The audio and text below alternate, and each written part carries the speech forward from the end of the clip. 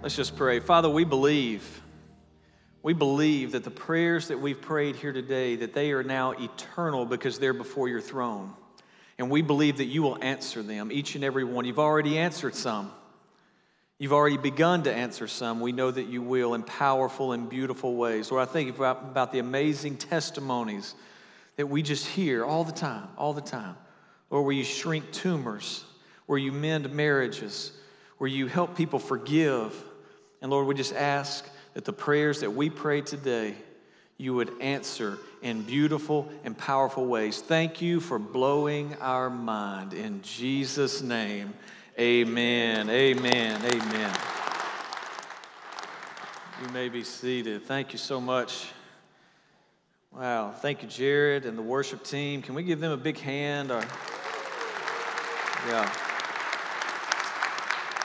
So good. It's so good to be here today. I'm just very thankful for everything that God is doing, what He's doing in us, what He's doing through us. We have a team right now on the ground in Malawi. Be praying for them.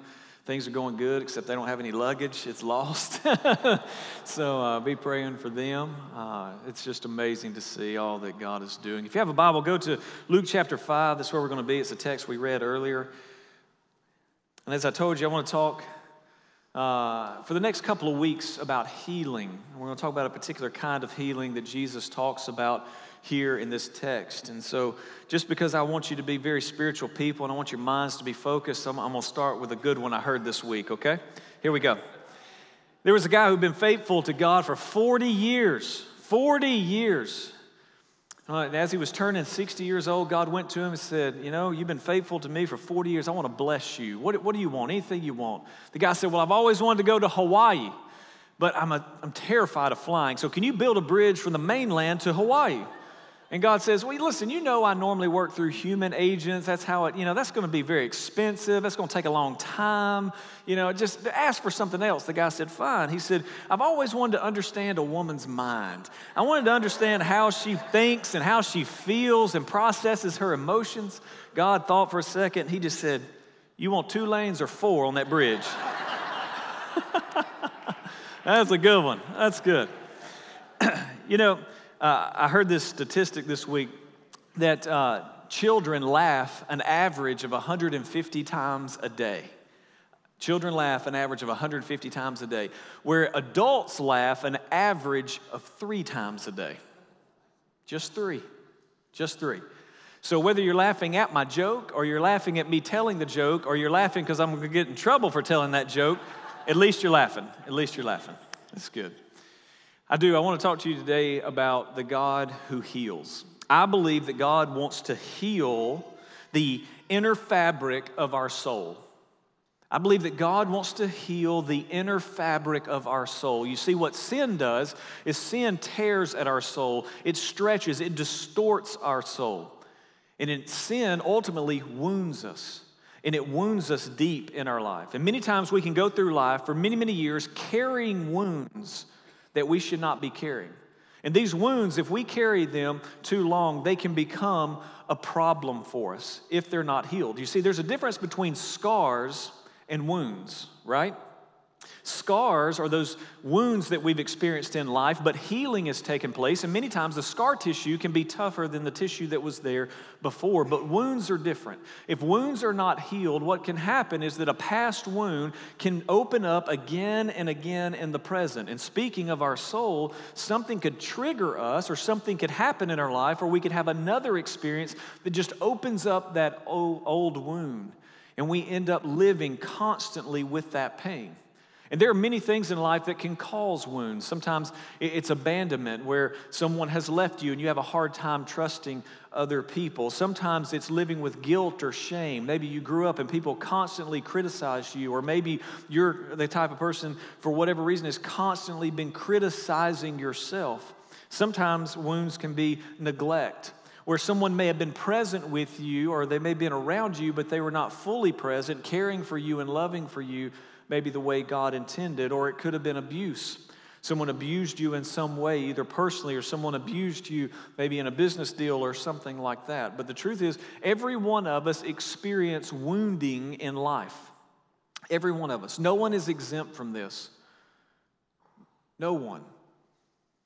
And these wounds, if we don't deal with them, this is the problem with them. If we don't deal with them, what it's going to do is it's going to cause us to live in a place and live out of a place of unhealthy behavior. It's called a vicious cycle.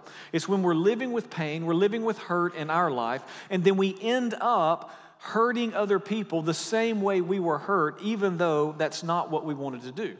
And what I want to tell you today is that that does not have to be your story. That does not have to be your story.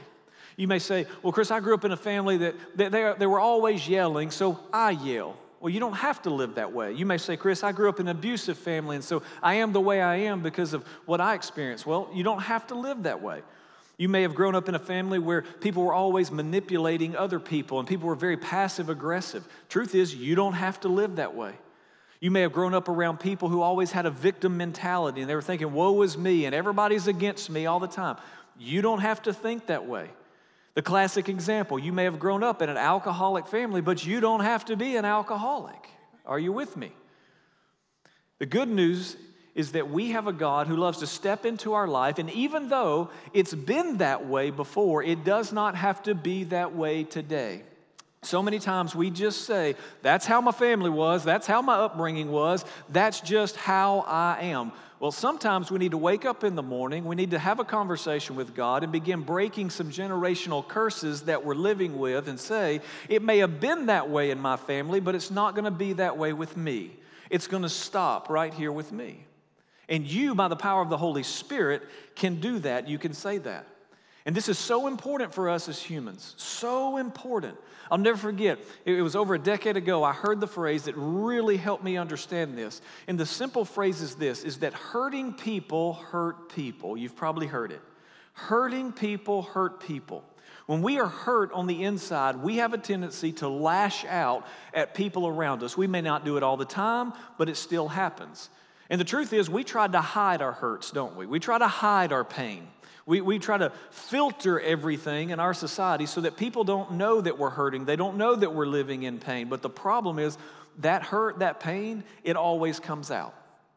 It always comes out. There'll be moments, there'll be seasons, there'll be triggers in which that pain, that hurt that you're living with on the inside, it comes out of you. And so when you're around someone who's constantly negative about something, you just need to know that negativity, it comes from a place of pain. If you're around someone who's constantly criticizing other people and putting other people down or always gossiping, that actually comes from a place of pain and hurt in their own life. That's why we need these wounds healed. The good news is Jesus is the healer.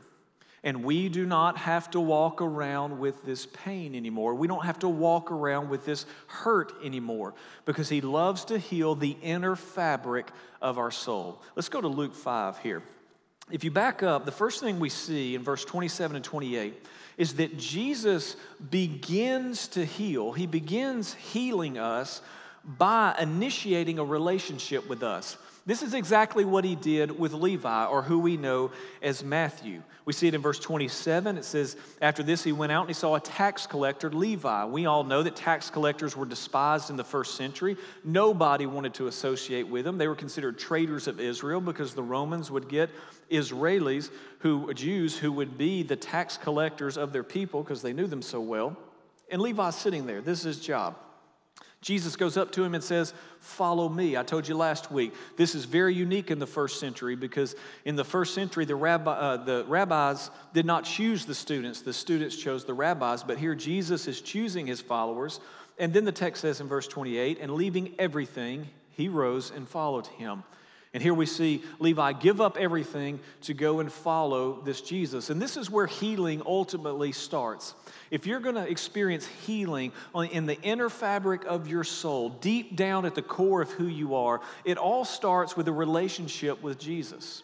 Because he is the physician who loves to be in a relationship with us so that he can bring the healing that we need into our life. Jesus is not like an earthly doctor. We all know how the earthly doctor thing works, right? I'll go to a checkup a couple of times a year, and doc, I'll call you if I need you, right? Many times that's how we approach God. We just say, God, I'll show up a couple of times a year, normally around Christmas and Easter, and God, I'll call you if I need you. And then we get upset if we call and God does not answer our prayers in the way and in the timing in which we want him to, right? Just like we get upset with our doctor if we need our doctor and we call and he does not answer fast enough. But here's the thing, Jesus is not like an earthly doctor. He's not an absentee physician. He wants to be in our lives. This calling to Matthew here is a calling to an ongoing relationship to come and to follow him. That kind of leads me to the second thought that we see here, and that is that Jesus, he begins this healing by getting involved in our lives. Not just initiating the relationship, but getting involved. Notice what happens in verse 29. It says, and Levi made him a great feast in his house. Notice that now Levi is doing something for Jesus. Jesus initiated the relationship. Now Levi is making space in his house for this feast. And it says, and there was a large company of tax collectors and others reclining at table with them. Notice that Jesus here is getting very much involved in Matthew's life. His house, Matthew's house, is the most intimate place. It is the most personal place that Matthew owns. And not only is it just his space, his friends are there as well. Have you ever noticed whenever you're reading these stories about Jesus, have you ever noticed that Jesus heals when he gets in close proximity to people? Even when he heals someone who is far off, normally he's talking face to face with another person, talking face to face. That should lead us to think, whenever we start asking those questions like, God, why won't you fill in the blank? Why won't you do this? Why won't you do that? We actually have to step back and start with the question of, how closely am I walking with God right now? Do I want God just to be my absentee physician? You come when I call, or do I actually want a relationship with him? Do I want him to be in the personal places of my life? That's a very important question. Because the pattern we see in Jesus is while he initiates the relationship, we also see this invitation for him to come in to the personal places in our life. The next movement we see here in this text is that Jesus' healing work, though. We have to remember it's not always accepted by people. It's not always accepted by others. I mean, right here we see two amazing things going on just in the first few verses that we've read. Number one, Jesus called out to a tax collector and said, come and follow me. Number two, the tax collector, Levi, has actually accepted that invitation. Now Jesus is at the tax collector's house. Other tax collectors and other people are there having a feast with Jesus. And then notice what happens in verse 30. It says, and the Pharisees and their scribes grumbled at his disciples, not at Jesus, at the disciples, saying, why do you eat and drink with tax collectors and sinners? See, Jesus is doing an amazing work in Levi's life at this point. And the first thing that happens is there's criticism from the religious people around him. But notice what the Pharisees are saying. Notice they're saying, why do you eat and drink with tax collectors and sinners? Do you hear the statement behind the statement? The question behind the question? Do you hear it? What the Pharisees are saying is, if Jesus is God, why is God hanging out with them and not with us? Why is God having a feast with them and not with us? There's a category for this. It's called jealousy. It's this fear of being left out. And so because the Pharisees feel like they're being left out, they start criticizing what Jesus is doing. Do you know that your criticism is a clue about the pain and the hurt in your life? The things that you go around criticizing all the time normally reflect the pain and the hurt that you've experienced in your life. That's what's happening with the Pharisees. They feel like God has passed them by. They feel like God has passed over them and is now spending time with these tax collectors, with these sinners, as they call them. And the same can be true for us. Many times we can feel like, oh, God is blessing that person. God is blessing that church. God is doing something over there, blessing that family. We have to remember that our job is to stay focused on our relationship with Christ. Your family's task is to stay focused on your family's relationship with Christ. Us as a church, our job is to make sure we're staying in relationship with God and following His will for us. Not worried about anybody else. Not worried about anybody else. But when our eyes get off our relationship with God, we start looking around and seeing other people's relationship with God, and many times that's when the criticism comes even from us, and we have to be careful of that. But the point is simply this, is that when God is doing something in your life, when God is moving in your life, inviting you into a relationship or a deeper relationship, many times there are religious people around you that just aren't going to like it. And many times they are religious. But notice what happens next in the text. What the text tells us in verse 31, that even though Jesus is the one who initiates, he wants to be involved, even though some people aren't going to like it, Jesus heals us because it's his nature. Jesus steps into our lives and does a work of healing because it is his nature. It's in his nature to do so. 1 second. Thank you. What Jesus is drawn to is our soul sickness. He's drawn to those hurt places within, as I've used this phrase, the fabric of our soul, because he loves to reach out and touch and heal. Now, here's the thing. Many times when we pray, we're really concerned and we want God to fix the circumstantial situations of our life. If we're being honest, most of our prayers are all about how do I have a smooth life, right? How do I know I want things to go smoothly? The problem with this is while we tend to pray about the circumstantial situations in life, God normally responds, I want to cut much deeper than that. I want to go much deeper than that. I heard a story of a young man. His dream was to be a professional athlete, but he got cut from the team, and the only job he could find to support his young family was stocking the grocery store aisles at night. And every night he would go in and he would stock the shelves. He knew where the beans were, the peas were, the corn was. Just every night he would go in and stock those shelves. And he was very frustrated. He was discouraged. And finally one night he said, God, this is not what I had planned. This is not what I thought you wanted for me. So obviously you have some lesson you want me to learn. So whatever it is, would you teach me what that is?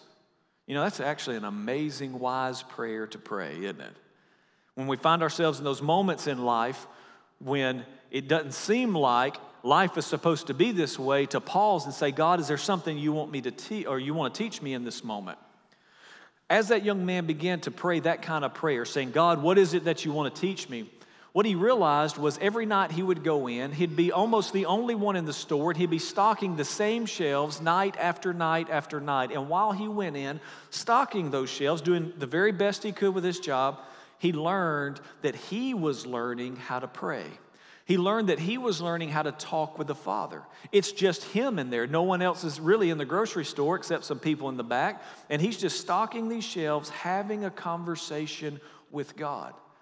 And that young man says, I would not trade that season for anything in my life, because that's the season in my life. It looked like I was at my lowest point, but that's when I learned how to pray. That young man's name, he's not young anymore, his name's Kurt Warner. He's not only a Super Bowl champion, he's in the NFL Hall of Fame today.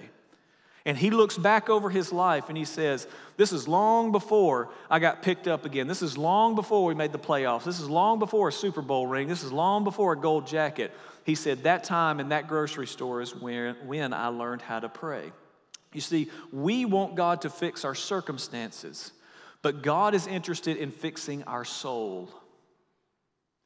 You do know that God is more concerned about your soul than your success in life. And he loves to cut deep and to work on us because he wants to heal the inner fabric of our soul where we have been hurt and where we experience pain at the deepest point in our life. But here's the thing. Jesus is very clear in this text, and he is clear about this, and that is that he only heals sinners. He only heals sinners. He says it right here. The Pharisees are grumbling at the disciples. Jesus overhears them or knows what they're thinking or saying and says, those who are well have no need of a physician, but those who are sick. I have not come to call the righteous, but sinners to repentance. I've come to call sinners. Now, you may be sitting there wondering, what does that word sinner mean? The word sinner means a whole lot more than just, I did a bad thing. You see, we have a sin nature. That sin nature has been passed down to us from our first parents, Adam and Eve. It is inherent in us. We have this natural bent in our soul toward sin. You don't have to teach children how to sin. They naturally know how to be selfish. And it's because of a sin nature that's in us. But not only do I have a sin nature, other people's sin has affected my life as well. Other people have hurt me. Other people have brought pain into my life, and that has also damaged my soul as well. But not only that, not only do I have a sin nature, not only have other people hurt me, I've actually also sinned as well. I've hurt myself while I have hurt others. When Jesus says, I've come for sinners, that's who he's come for. He's come for people who, not just someone who did a bad thing somewhere along the way. He's come to bring healing to the deepest level of our life, down to our very nature, so that he can give us a new nature. That's why we are a new creation in Christ. He's down to healing the past, the pain of the past, and also giving us a new life in Christ, new life as we live into the future. So when Jesus says, I've come for sinners, that's what he's come for. And he says, I've come to call sinners to repentance. Now, repentance is a much bigger word as well. Repentance does not just mean, God, I'm sorry. It's good to say, God, I'm sorry. But repentance is so much more than that. Repentance means I turn from one thing to something else. Not just I turn from a bad thing into a void. No, I turn from one thing to something else. Whenever we repent, what we're actually saying is more than I'm sorry. We're saying, God, I'm going to live out of my new nature, not my old. We're saying, God, I'm going to let go of the past that has hurt me so that it does not hurt me in the present. We're saying, God, what I'm going to do is live today better than I did yesterday. God, I'm going to live in faith today in those places that I did not yesterday. Repentance is so much bigger than just the moment of saying you're sorry. It's saying, God, this is not who you created me to be. This is not who you saved me to be. I'm going to live in and walk in the healing you've already brought into my life until you bring the healing that I need in the future in my life. Is this making sense? Thank you. One person is with me. Praise Jesus. I was talking to a man one day several years ago. And this guy had experienced a lot of pain in his life. And the truth is, he caused most of it. Yes, there were some things in his childhood that he experienced that led to some other things, but the way he had lived his life for 25 years was just not the most healthiest way. But when I knew this man, I knew a very different man. I didn't know about all that stuff. He had to explain that to me and tell me the stories about that. And it was not stories about the glory days. It was a testimony about what God had done. And I remember I was listening to all these stories, and he and I were talking. We had gotten really close, and I said, how'd you do it? How'd you get set free from all of that? How did you heal from all of that? How did you get over all that? You can phrase it however you want to, but how did you go from living there to living where you are today? Because the man I know is one of the most godly men I know, one of the most caring men I know, one of the most family-oriented men, the most generous man that I know. He's absolutely amazing. I said, but how did it happen? How did you get set free from that? And he said, with a smile on his face, he said, the truth is, I just got tired of carrying all of it. He said, I just got tired of carrying all of it. I heard about Jesus, and I heard that he makes this offer that you can come to him, that he can touch your life, and that he can bring healing and wholeness deep down on the inside. So I just got tired of carrying all of it, and I just took him up on his offer. How simple does that sound? Just took him up on his offer. You see, I think that's the offer today for us. I think what God's offering us today is just that. He's the great physician. He's the divine healer. We need healing deep within us, every one of us. And his offer is, do you want to be made well? Are you tired of carrying that? And here's the thing, you may be carrying many things. You may be carrying one thing. But the question is, are you tired of carrying it? Now, you can keep on. You can keep on carrying it if you want to. You can keep on dragging it around life if you want to. But I'm telling you, it's only going to hurt you in the long run. And you're only going to hurt other people. Because hurting people hurt people. But I think we all gathered here this morning for me to simply say to you, you don't have to live that way. If you're tired of carrying it, you can just let him have it. Take him up on his offer. Let him touch your life and watch what he does from there. Again, whether it's many things or one thing. Many or one. And my question to you is, will you give it to him? Will you give it to him?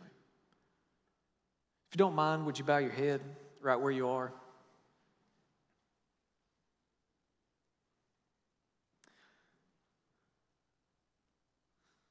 I don't know your story. I don't know where you are. I don't know what you're going through. I don't know what you've been through. Many of you. But I do know the nature of a soul. And I do know the nature of the Savior.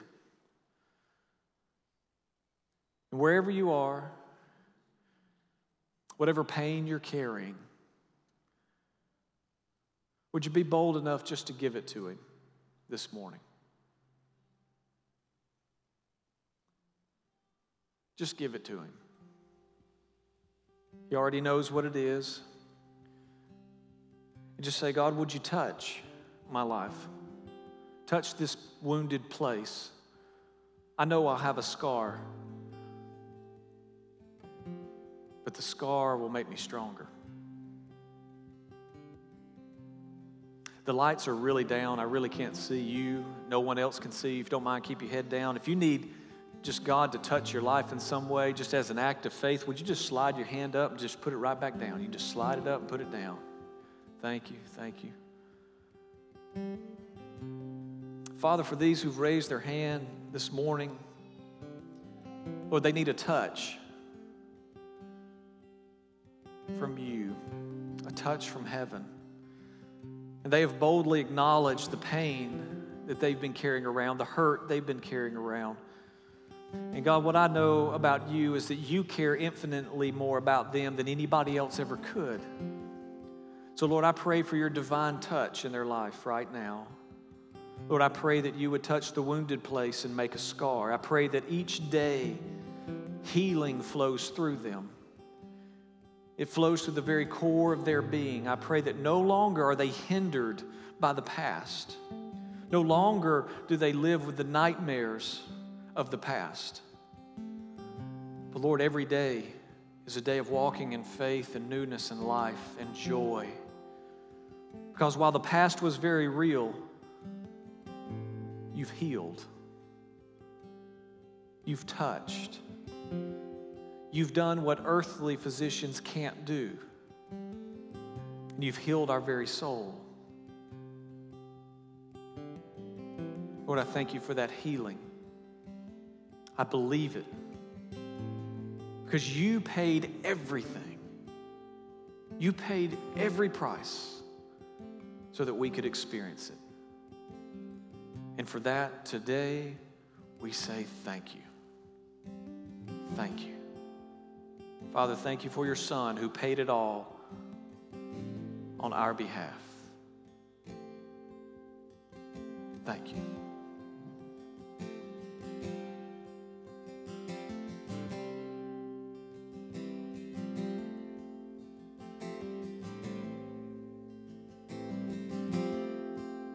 Church, would you stand and respond with me?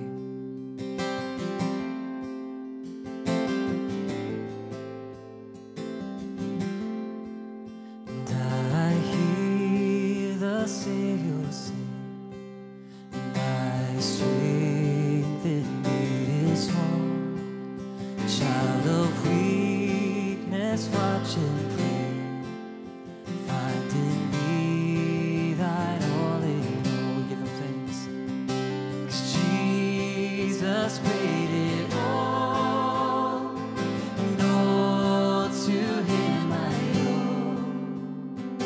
Sin had left a crimson stain, he washed it white as snow.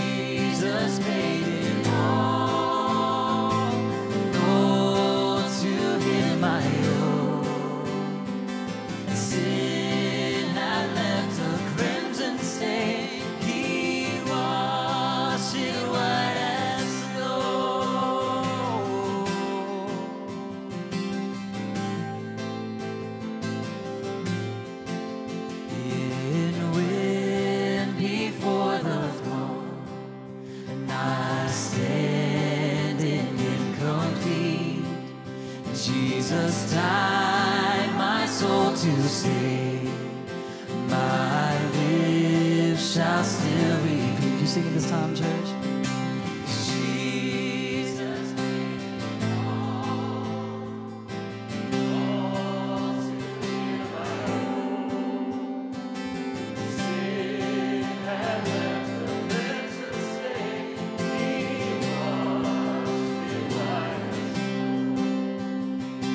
Sin had left a crimson stain. He washed it white as snow. He washed it white as snow. Come on, we declare this together. No, praise the one who paid my debt and raised his life up from the dead. No, praise the one who paid my debt and raised his life up from the dead.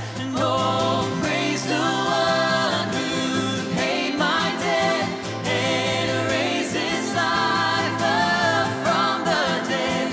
Oh, praise the one who paid my debt and raised his life up from the dead. No, praise the one who paid my debt and raised his life up from the dead. Oh, praise the one who paid my debt and raised his life up from the dead. Jesus, we thank you, Jesus, for paying our debts, Lord.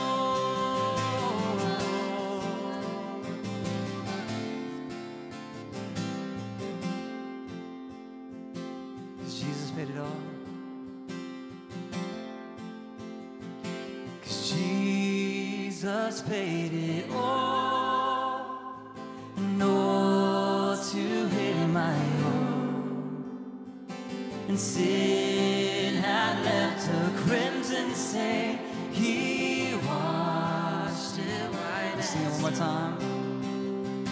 'Cause Jesus paid it all, and all to him I owe. Sin had left a crimson stain. He washed it white as snow. Come on, collectively, can we just praise Jesus for that?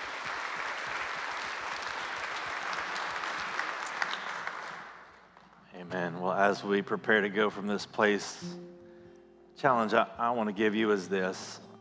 I've lived it. I know it's true. I know you have too, that hurting people hurt people. But I believe the Lord wants to say to us today that healed people heal people. So as you leave this place, my prayer is that your eyes would be open, your heart would be attuned. The hurt parts of you that have been healed will become attuned to the hurting parts of others, and Jesus will receive all that he paid for when we share the good news of his healing with all those that he puts in our path to call into relationship with him. So would you receive this blessing as you go? May the Lord bless you and keep you. May he turn his face towards you, shine the light of his countenance upon you, and may you turn in repentance your face towards him. And as you look him eye to eye and face to face, may you be so filled with his healing that you will carry that light and that healing out into this hurting world in a way that glorifies and lifts up the one who paid it all. In the name of the Father, the Son, and the Holy Spirit. And all God's people said, amen. Go in peace.